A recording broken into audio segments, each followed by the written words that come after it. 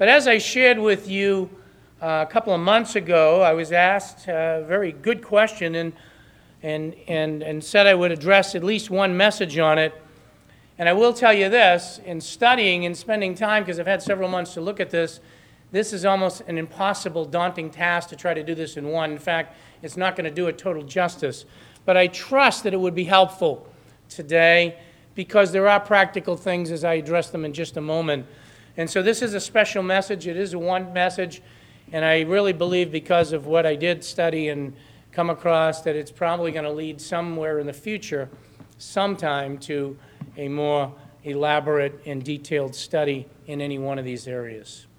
Now, in saying that, you see the title, Enemies, Evil, Justice, Mercy, and Love. Who in the world wants to preach on all of that in one message? Okay? Obviously, what a challenge that is. Why? Well, here we go. Let me get right into our struggle. We're going to waste no time this morning, and let's deal with it. In April of 2013, in the state of Massachusetts in Boston, the day of the marathon, as all of you know, there was now what's known as the Boston Marathon Bombers, where lives were taken, where many were injured. 9/11 will never be forgotten, I trust. We had a packed out house in this room right after 9/11. And at that time, I still have the message that I gave. I gave a powerful message, I think, back then about what was going on and said that it won't be long before that's forgotten and the ramifications. And then that led into teaching on that subject. But in 9/11, we saw a plain terrorist attack on the United States of America. We, as American citizens, have witnessed such things as Pearl Harbor. There have been situations around the world such as the Holocaust, and there are Holocaust museums all over the world. There are situations in which we read about some things like that, but then if someone were to come in to your household, into your family, into your neighborhood, and kill someone in your family, it is going to cause something to happen in you. When we see children or a child abused and misused, and we see all these things, we look at these events that take place, it does something to us. When we look in the scriptures, and this is countless, I'm not even touching the tip of the iceberg, so to speak, but when we see people like Uriah, who David, a man after God's own heart, murdered unjustly. When we see a situation like Stephen, innocent, stoned to death. See a situation like Joseph, hated by his brothers, sold into slavery. And we get events like that, it can't possibly help to not stir up a reaction in us if we're alive. Number one, it usually stirs up anger. And by the way, that's okay, provided it doesn't lead to sin. But it usually stirs up anger to start with, at a minimum. Then often what it does is stirs up from there hatred, if we're honest, where we get to be at a stage where we hate a particular people, or we hate a particular person, or we hate a particular circumstance. And the immediate thing, usually, is a desire for vengeance.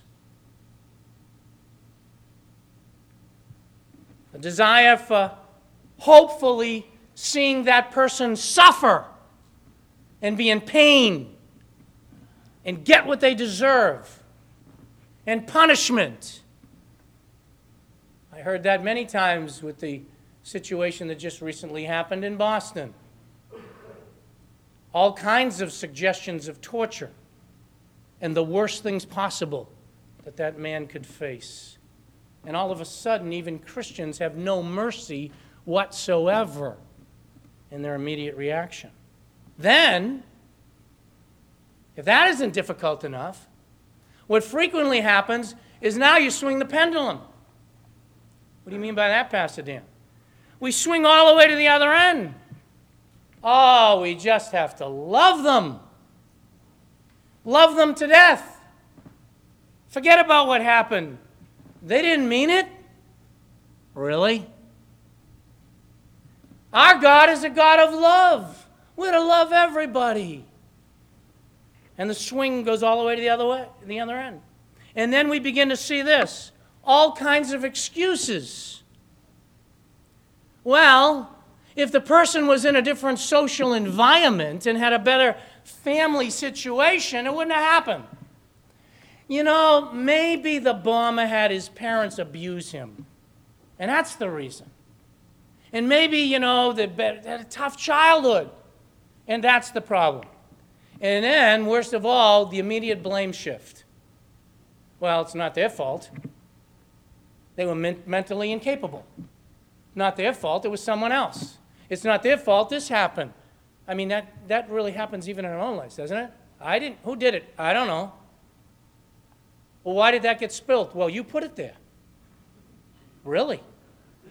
And so, you get into a situation, isn't that true? We begin to struggle with this, if we're honest. And you get into a situation, and so we need to ask ourselves some questions and get some legitimate answers on this. And then we have a scriptural battle if you know the Word of God at all. What do you mean by that, Pastor Dan? It does tell us in the Scriptures, love your enemies. Pray for them. I'll come back to those things today before this message ends. And yet, if you know the Scriptures, and are you aware that there are a number of imprecatory psalms that absolutely call for judgment? Let me give you some samples. Go with me to Psalm 35. Come on, quick. Get that electrical Bible working. With technology today, you guys should be way ahead of me. I love to have the paper in my hand. Watch this. This is just a sample and fast. One side says love in the Scriptures. What's the other side say? Watch this. 35, verse 1. Contend, Lord, O Lord, with those who contend with me. Fight against those who fight against me. Take hold of buckler and shield and rise up for my help. Draw also the spear and the battle axe and meet those who pursue me. Say to my soul, I am your salvation. Let those be ashamed and dishonored who seek my life. Let those turn back and humiliated who devise evil against me. Let them be like chaff before the wind, with the angel of the Lord driving them on. Let their way be dark and slippery, and the angel of the Lord pursuing them. And without cause they did hide their net from me. Without cause they dug a pit for my soul. Let destruction come upon them unawares, and let the net which hid catch himself into that very destruction, let him fall. Do I need to go on with the psalm? Pretty strong stuff. Go to Psalm 58. Just a couple. Psalm 58. Just so you see, this isn't just isolation of the Word of God. I mean, take this one to your love people that don't want to deal with justice, okay? Psalm 58, how about this? Verses just 3 to 8. The wicked are estranged from the womb. These who speak go astray from birth. They have venom like a venom of a serpent, like a deaf cobra that stops up its ear, so that it does not hear the voice of the charmers or a skillful caster of spells. O God, shatter their teeth in their mouth. Break out the fangs of young lions, O Lord, and let them flow away like a water that runs off. When he aims his arrows, let them be as headless shafts. Let them be as a snail that melts away as it goes along. I remember what that was. We used to pour salt on things like that. You get the picture here. It's not very pleasant. The psalmist is not saying, oh, Lord, just love them to death. Forget my enemies. Let me just give you one more. I got several others. But just go to Psalm 69. Last one for time. Psalm 69. Look at verse 21. They also gave me gall for my food. You might remember this. It's for the Lord, really. And for my thirst, they gave me vinegar to drink. Then he goes on. May their table before them become a snare, And when they are at peace, may it become a trap. May their eyes grow dim so they cannot see. Make their loins shake continually. Pour out your indignation on them. I'll stop there. You just keep going on. It says, basically, the ones that persecuted, kill them. That's pretty strong stuff. So there's a struggle. Not only do we go through the emotions, you go into Scripture and you find on one side it says, love your enemies, and the other side it says, destroy them. So how do we balance this? And how do we deal with this? And how do we react properly? That's the question. Well, the text I opened up with in Jonah is very interesting. And if you just go back there for a second, in Jonah chapter 3 and verses 10 to 4:4, which is just really in the meat of it there, Jonah's angry. Now, I want you to understand why. People know this story, and by the way, it's a true story. And they know that in chapter 1, just look there, God wants him to go to Nineveh. Chapter 1, verse 1, the word of the Lord came to Jonah, son of Amittai, saying, arise, go to Nineveh, that great city, and cry against it, for their wickedness has come up before me. That's pretty clear. The Lord says, Jonah, go to Nineveh. Now, that doesn't mean much to us. Let me give you a little perspective, very quick one. The Ninevites, from the reading that I could do, were the most wicked people of the day. You say, how wicked? They were brutal. They enjoyed frightening their enemies before they killed them. How did they do that? Now, I don't know if this is true, but they are credited with inventing, implanting people, impaling them. They were the ones who came up with the idea of impaling people and letting them stay alive and suffer with that. They were the ones that kind of came up with an idea, supposedly, and again, I don't know that that's true, but they did, that part is true. They had the joy of killing people, cutting their heads off, and putting their heads on the spear, and marching to the next enemy to show them what was going to happen to them. These people were brutal. They were wicked. And so Jonah is told, go preach the gospel. Go give them my message. Tell them to repent. Jonah says, nothing doing. That's why he ran. He said, I want nothing to do with this people. They are wicked. I hate them, is basically what's going on in his heart. And then he says, as I read to you, I know that you might forgive them. So I ain't going. I'm taking my ball and I'm going home. The Lord says, you're taking a ball, but you're going for a ride in the sea. And he brings up, and you know the story. And that's what happens. But I want you to understand, he ran. He would not do God's will. He didn't want to do it because these people were wicked. And I wanted to just give you this quick illustration because, scripturally, that is what happens to us. It happens to me. When I see people do the things like the Boston bombing and 9/11, and I'm sure our parents, when Pearl Harbor happened and the Holocaust, you begin to hate the people that are doing this. And you begin to get all stirred up. And the last thing you're going to want to do is show them any mercy or give them a gospel. That's the immediate reaction. So how do we balance it? And how are you going to get this all in the time that you got, Pastor Dan? It's impossible. I'm going to fly, that's why. But let me give you a couple of points. Before we really get into the practical, and I am going to give you a number of things I'm going to suggest that the Scriptures teach very clearly. And we may have a problem with this. I believe we have to first of all start by remembering the wisdom of God. Now I'll give you several points. I won't be able to turn to all the Scriptures I've got listed because we'd never get through this. But I think the place to begin is God's wisdom. What is that? Listen, folks, God is sovereign, number one. He is sovereign over the world, and there isn't anything that he doesn't know. Psalm 90, verse 2 is very clear on that. He's the only God. He's sovereign. And even if you get into Psalm 139, he knows everything about us. When we sit down, when we get up, when we go to bed, what our thoughts are far off.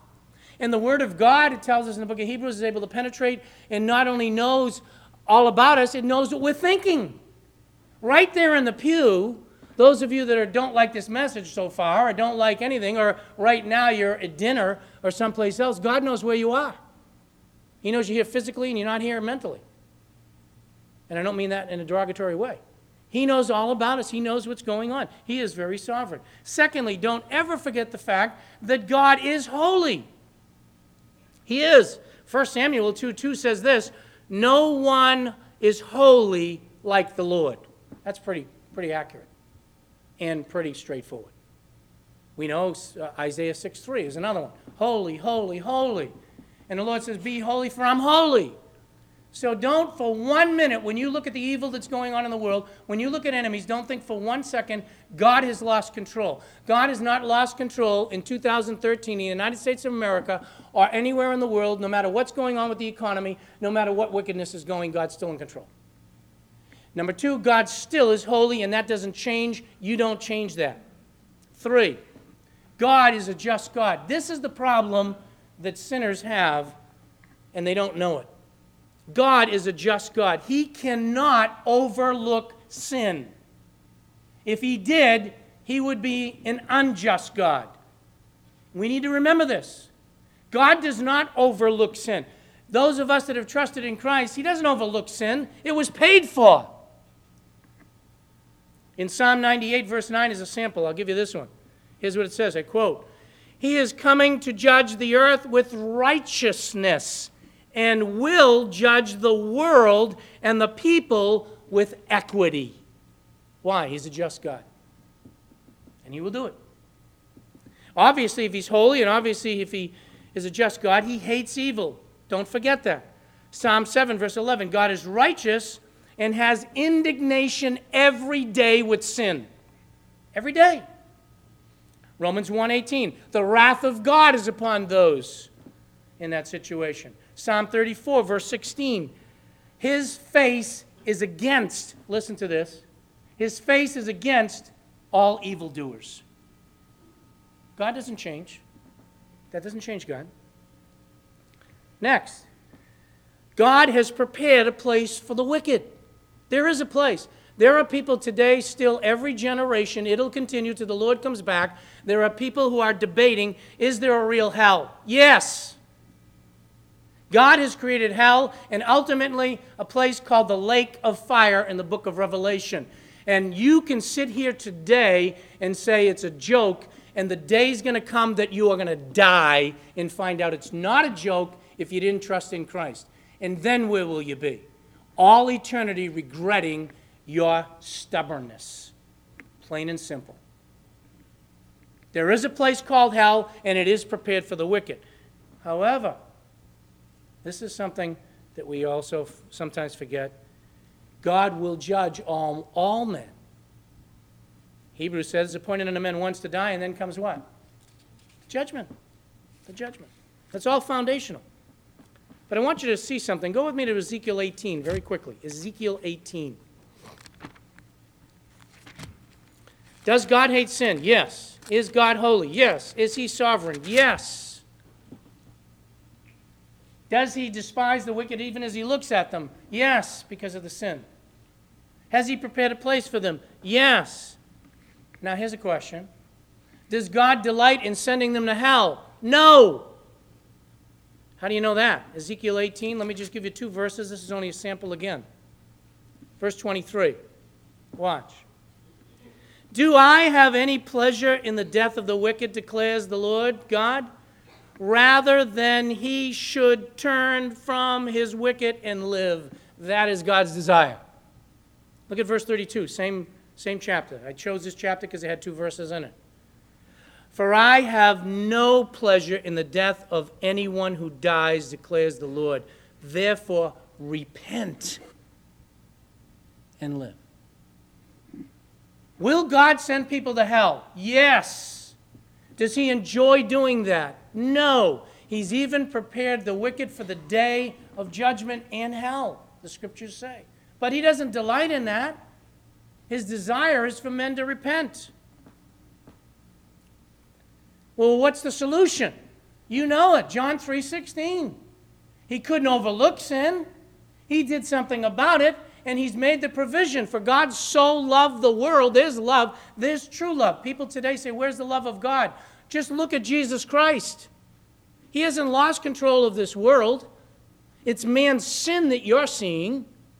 These 9/11 attacks, the bombings in Boston, everything that I listed, which was just a sample, you're seeing the result of man's sin.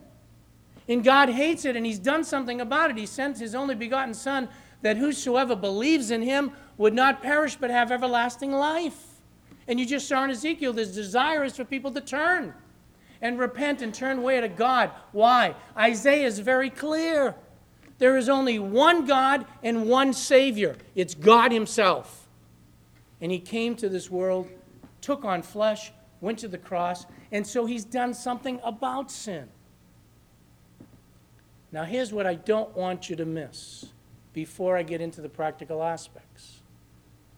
What? None of that solved anything for me, Pastor Dan. That's right. Unless you really think about what I just said. And then you remember this. Turn with me to Romans chapter 5.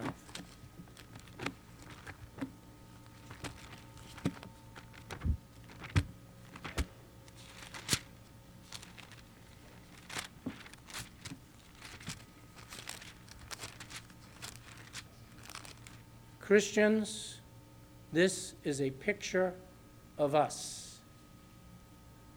Romans chapter 5, beginning in verse 6.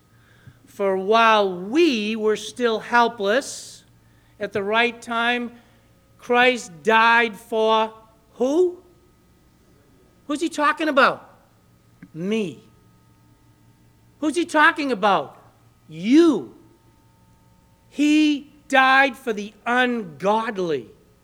For one would hardly die for a righteous man, though perhaps for a good man someone would even dare to die. But God demonstrates his own love. Listen, I just talked about his love toward us, in that while we were yet sinners, Christ died for us.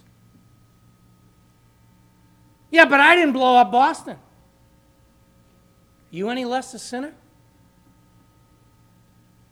We don't look at it that way. They deserve to get it. What about us? He's not done. Much more then, having now been justified by his blood, we shall be saved from the wrath of God. How? Through him. And here it is, verse 10. For if while we were what? Enemies. If you're a believer today, you were an enemy of God. You say, I never was. Then you don't know who you are from God's perspective. While you were an enemy, Christ died for you. Totally alienated from the life of God. You say, okay, I got that, Pastor Dan, but you still haven't solved the problem. How do we react? Well, now that I've laid that foundation, let's determine that. How do we apply this? And how do we do this in one message? What I would say to you is, number one, remember. What? Remember. Remember what? Your own salvation. Remember, God wants to save man. He didn't come to destroy. He came to seek and to save the lost.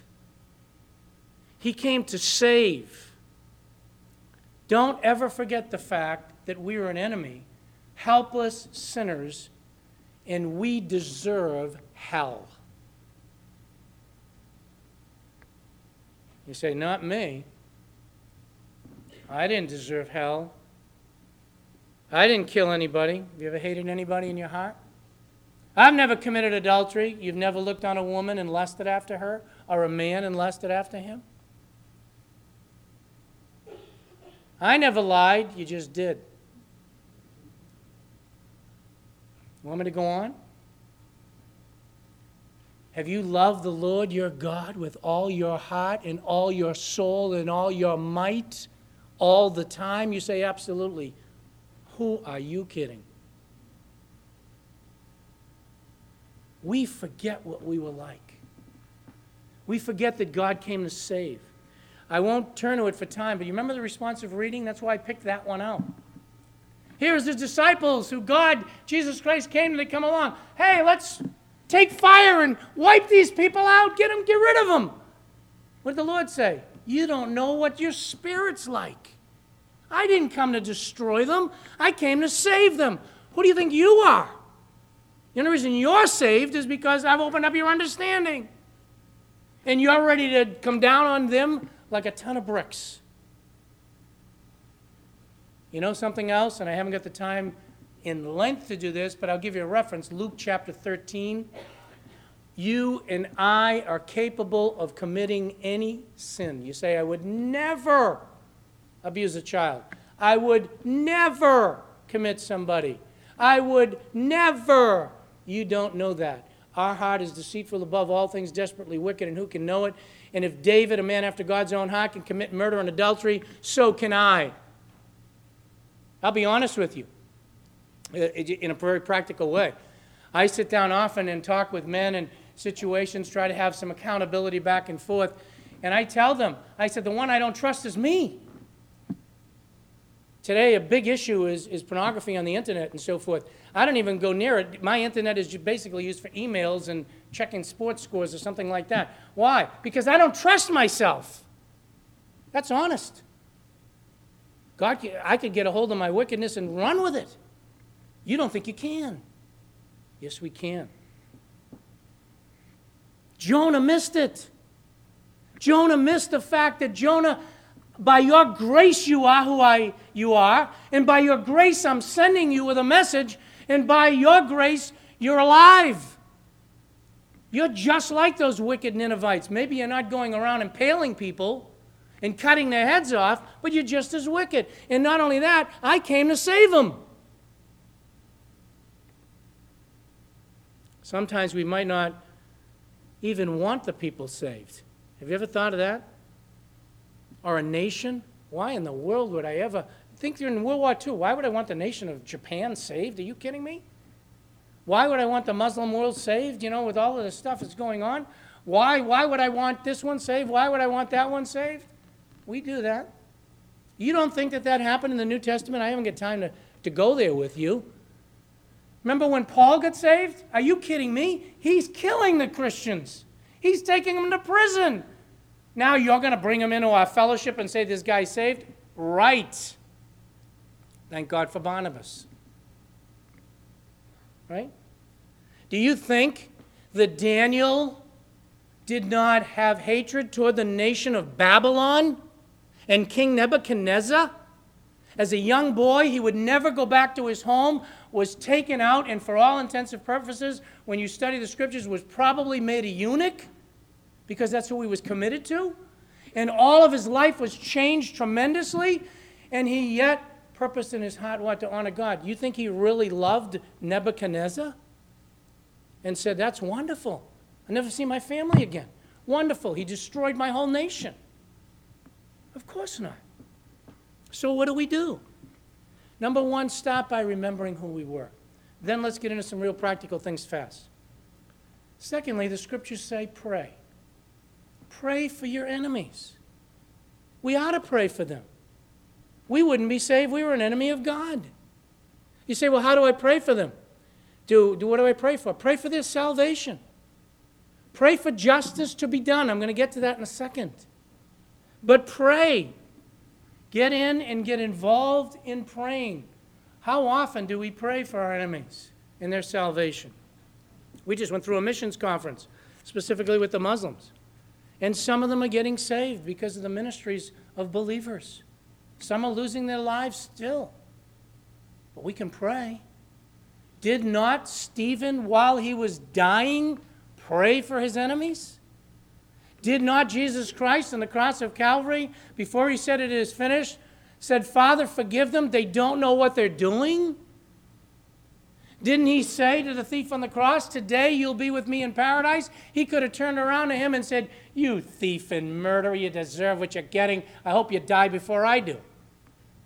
He didn't say that. We're commanded to pray. Luke, Matthew, plenty of verses on that. Here's a tough one. And by the way, you know the New Testament, so I'm going to bring you to the Old. Go to Proverbs 25, because we're going to go to Proverbs and Psalms for a couple of things. You're going to get a lot of rapid fire here. But pray for them. We're still not answering the whole picture yet. We're getting there. This is tough. Proverbs 25, verses 21 and 22. If your enemy is hungry, give him food. If he's thirsty, give him water to drink. Why? And sometimes this gets abused. For we'll heap burning coals on his head, and the Lord will reward you. Oh boy, I can't wait to do that then. I'll feed him all he wants. I'll stuff him full. Whatever. As long as I can see that head burning, I'm good. Just let him get, that's not the idea at all. Your kindness will overcome it. And really what the scriptures on this subject, New and Old Testament alike, point out, and I could get into that terminology if we had a little bit more time, but what it does is say, overwhelm them with your kindness. That's what God did for us. Didn't he? Yes. Woman taken in adultery. The stones, it said, no, get no sin, throw the stone first. No problem. Go, sin no more. You got a husband. Go get your husband. I don't have any husbands. Yeah, you've been with 5 men. I know all of that. You said that rightly. I'm going to give you water that'll never end. Then what do? Pray for them. Care for them. Listen, don't miss this. Pray for God's deliverance from them. Is that wrong? No.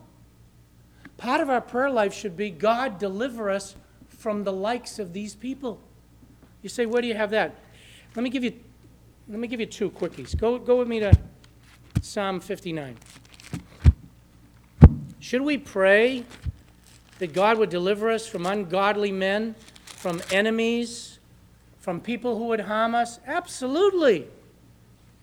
Yeah, you want to pray for their salvation, but pray that you get deliverance as well. So what did I say, Psalm 59?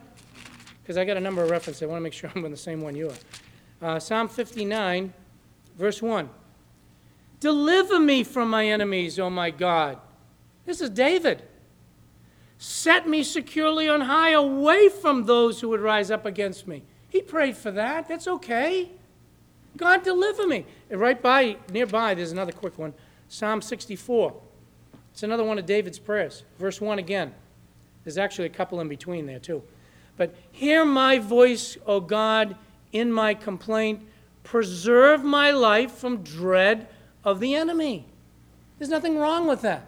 Should we pray for preservation? Should we pray to have deliverance? Should we pray to be delivered from these people? Absolutely. We should pray that way. So do it. That's part of the balance. Next, never, ever take revenge into your own hands. Never take vengeance. You know Romans. We are not to be vengeful. Vengeance is mine, says the Lord. I will repay. What does that mean? 2 things that I have to give you quick, but I want you to understand it.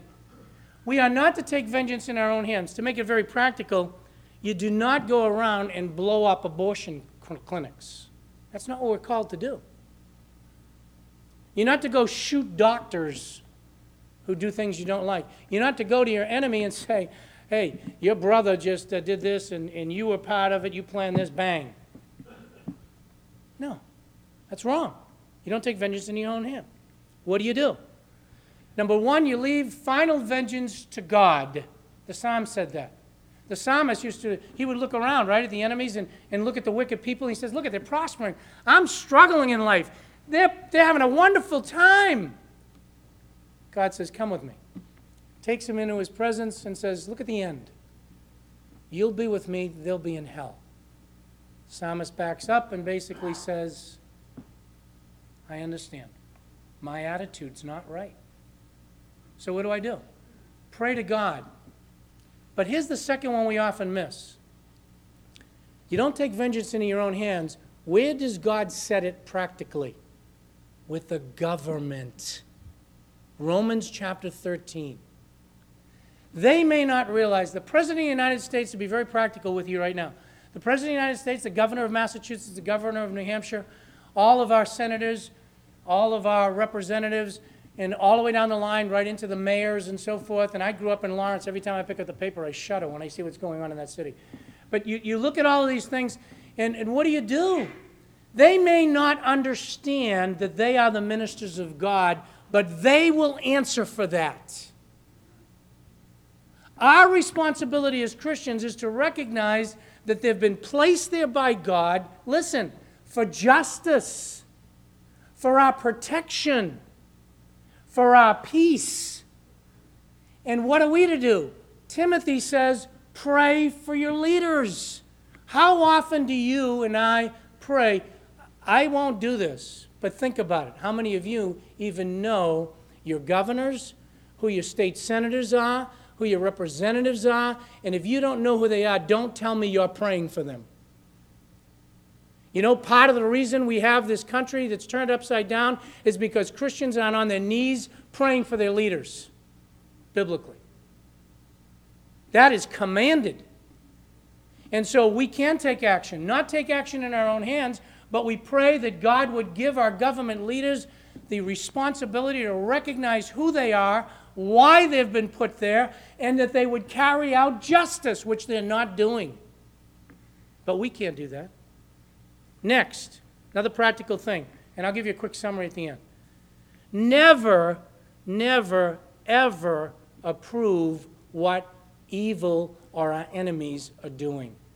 God says you never call evil good and good evil. Don't ever get to the place that you start excusing what was done in Boston was wicked. What was done in 9/11 was wicked. What was done in the Holocaust was wicked. The illustrations that I used earlier, if a child is abused, that's wickedness, and speak out against it. Never excuse it. In fact, I'll give you the references. I won't turn. Proverbs is pretty specific. When evil comes, it says in Proverbs 29 that the righteous man groans within himself. We should. Why? He doesn't like it. Proverbs 28, verses 12 and 28 say this: when evil comes, the righteous man runs and hides. He gets away from it. He doesn't approve of it. It's practical. And there's illustrations of that. Even in Elijah. You know, we criticize Elijah. Look, he had the great miracle, then he ran. Yeah, he ran because an evil woman said, before the day's out, you're going to be dead. So he took off. And God took care of him. He ran and hid from evil. You have evil come over to your doorpost, you don't just say, well, this is wonderful, I'm just going to love you to death. No, get out of there. Call the government if you can. Run. And in some cases, self-defense. I'm not talking about not being self-defendant. I haven't got time for that one either. But there is a place for self-defense if it's allowed by the government. Don't ever gloat over, you need to look at this one. Go to Proverbs 24. Don't ever gloat over the misfortune of the one who has done the evil. That's a tough one. Proverbs 24. In other words, if your enemy is suffering, let's say it doesn't happen today for the most part, but let's say they were going to give the person the electric chair. You don't gloat and say, good. I hope something goes wrong and they really feel the pain. You don't do that. That's not godly. That's not God's heart. Proverbs 24:17. Do not rejoice when your enemy falls, and do not see the issue. Do not let your heart be glad when he stumbles. You say, I want him to stumble. I want him to get. You want justice is what you should want. And you should want that to come from the government, and you should want that to come from God. That's why you pray for those. But you don't rejoice when they actually stumble. What that is revealing is your own wicked heart. That's not the heart of God. In fact, I will tell you this. I won't turn there, but Job, it's in chapter 31. Job, as he's analyzing himself, that's one of the things he says. God, I'm just before you. I have never rejoiced when my enemy stumbled. He said, examine my life. I felt bad for that situation, and I prayed for them. That's exactly what we're told to do in the New Testament. Now, here's the tough one. You pray for them. You love them. You reach out to them. You don't take vengeance. You don't rejoice when they stumble. But you praise God when deliverance comes. Get that in your notes. What? See, you don't take the vengeance yourself, but you pray for justice to be done, and if you see the government carrying out justice, you still want to pray for their salvation, But you rejoice if the death penalty's in and someone's put to death, you rejoice not that the person died and went to hell. I already said that. You don't rejoice that, oh, I hope they suffer. What you rejoice is, praise God, the system worked like it was supposed to. And justice was done. Where do you find that? In many places, but go to one. We're in Proverbs 11. Watch.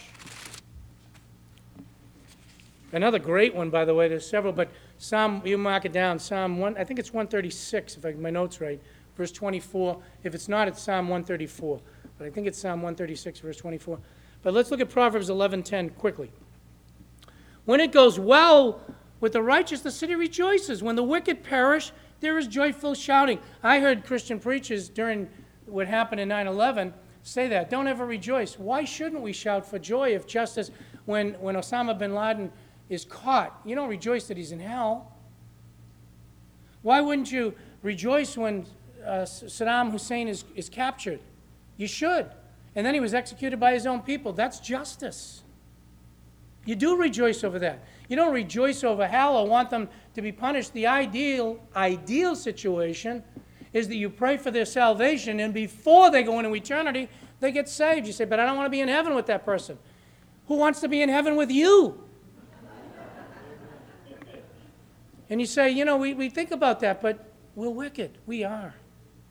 We are. And we forget that. That's why I started with that. I really have to summarize. Time's gone. We got a church meeting. Let me try to put it together. A little confusing maybe a little bit here. How do we have a balance? Handle our own attitudes. Remember that we were delivered. Pray that deliverance would come from God. Pray that deliverance would come through our leaders and justice would be done. When you're praying for an enemy, when you're praying for someone that's hurt you, pray for their salvation. Still pray for that they receive justice, but pray that they get saved. Why? Because you know that God's not going to delight in sending them to the lake of fire, and you shouldn't want to delight in that either. Show kindness when you get opportunity. That doesn't mean you approve of what they're doing.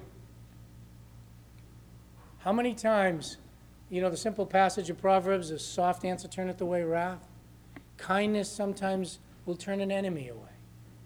It will. You might not think it, I need to be careful with this, but it is an illustration that came to mind. You know, if you stop by a traffic cop, at that moment, they might be an enemy to you. And you can turn around and say, what am I being stopped for? Now, okay, fine, ticket, you know, whatever, go. Sometimes you say, officer, you're right. I was speeding. I deserve what I'm getting. And sometimes he came over ready to knock you down and, you know what? Slow down a little, please. That's just kind of a practical illustration of the same thing. Sometimes your enemy, they'll come. I tell you, listen to the testimony of Camille Joachim when he came to this country. He literally had a gun underneath his throat. Now, they didn't understand something, but the people right behind him got shot, and he didn't. Why? Sovereign hand of God. But also, he didn't act like a wise guy while he was a Christian. They were looking to kill Christians, but they didn't know what a Baptist was. They didn't understand what it was. And a simple thing like that, and while the machine gun was under Camille's throat, he simply showed him his ID, was praying to the Lord, and the guy didn't know what it was, and because they were kind and didn't try to fight or whatever, get going. Next car behind him, every single one of them got killed. Quite a testimony. Don't seek vengeance, not on your own. Rejoice when justice is done. We should.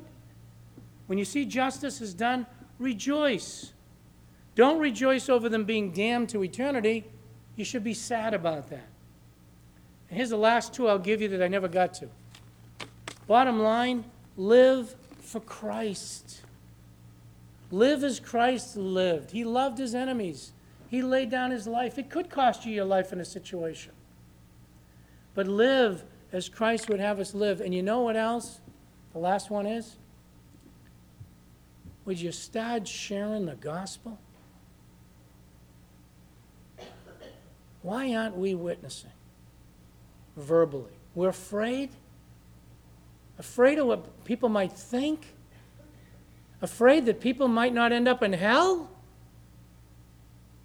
where would we be? I praise God for my sister who shared the gospel with me when I was lost. I thank God there was a man that I was working with in a business world that had the courage to ask me the question, where would I be if I died that night? And even though I shrugged him off and said, in heaven, why? I didn't want to hear anything more. God wouldn't let that go away.